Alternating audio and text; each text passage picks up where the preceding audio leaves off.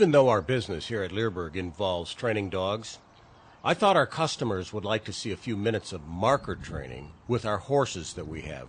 We currently have 4 Rocky Mountain horses and 1 quarter horse. The reason I chose this footage is to demonstrate the power of marker training and to show that this training concept that I talk about in my article on the power of marker training dogs and the DVDs that I produce on marker training also apply to other animals. The fact is, this is how SeaWorld trains all their animals. And we were just at SeaWorld a couple of weeks ago and watched their dog and bird and cat show. The beauty of marker training with horses is that it demonstrates the learning phase of this training concept is 100% motivational.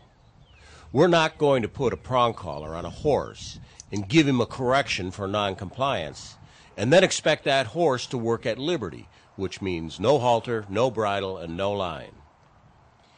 Here we're watching Cindy work with her horse Tux in an open pasture and at liberty. She's using a target stick and teaching Tux to put his nose on the ball that we've stuck on the end of this stick. We sell smaller versions of target sticks for dogs. This behavior will later help shape the training for the horse to bow down, along with many other obedience exercises. Just like with dogs, the key to doing this work with a horse is to find a high-value treat that the horse really likes. And like dogs, this can vary from horse to horse. Not all horses like apples. Fact is, none of our horses like apples or carrots. Notice during this work that when Cindy displays the target, she's looking right at the ball. If you read my article on marker training dogs, I emphasize how important that is when you're training certain exercises, like the hand touch and the touch pads. You need to look at your hand, you need to look at the touch pads, or you need to look at the end of the target stick.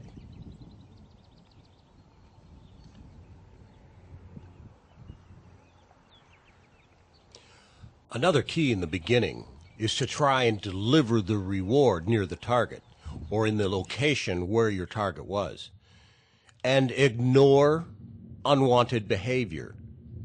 Now, in this case, when Cindy holds the target stick high and Tux tries to bite the stick, Cindy just ignores that behavior. She doesn't correct for it. And she's watching the target. Look where she's watching.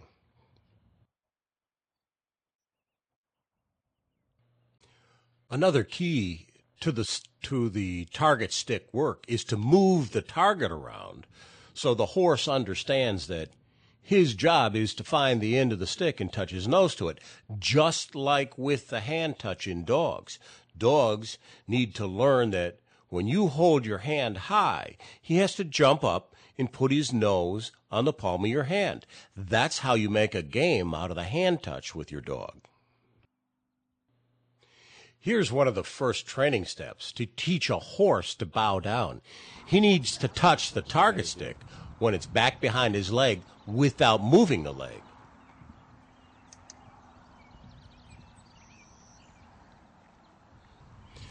Now, Cindy's been working on this one for a few days, and I really mean only a few days. This is not the first time that she's worked on teaching Tux to back up when she pulls on his tail, but this does demonstrate what you can teach an animal to do, even if it doesn't come naturally, by using markers. Through daily handling and through marker training, Cindy has developed an excellent relationship with her horse. He trusts her. In the first step of this work with his tail, she marks Tux for even leaning back without moving his feet. And because he understands the concept of markers, he quickly picked up on the fact that she wanted him to back up when she puts a slight pressure on his tail. I also want to mention that we're working our horses with clickers here rather than a verbal yes. Horses seem to relate to a clicker quicker than what they do a verbal cue. But with that said, we strive to teach them that they need to respond to a verbal cue. You should also notice the amount of verbal praise that goes along with the food reward. This is the same with our dogs. New dog trainers often forget that one of the most powerful training tools that they have is their voice. Now here we're watching how Cindy uses markers to pick up our horse's feet.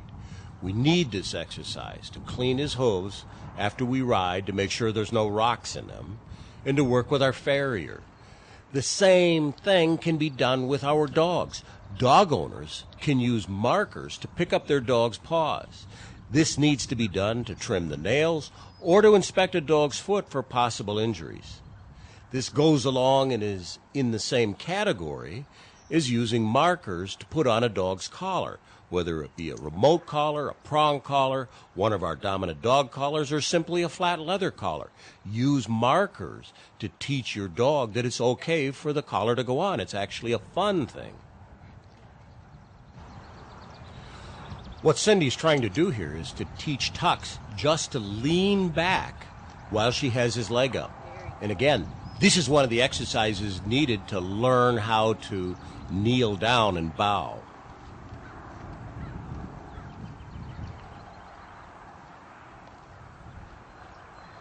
Oh, very good. That was really good. And she got it right there.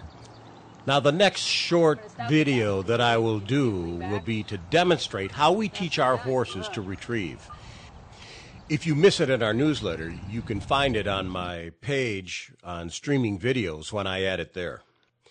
If you'd like to watch some of the free streaming videos that I have on my website, you can go to this web address now. I have a number of free streaming training videos and then a number of product videos also.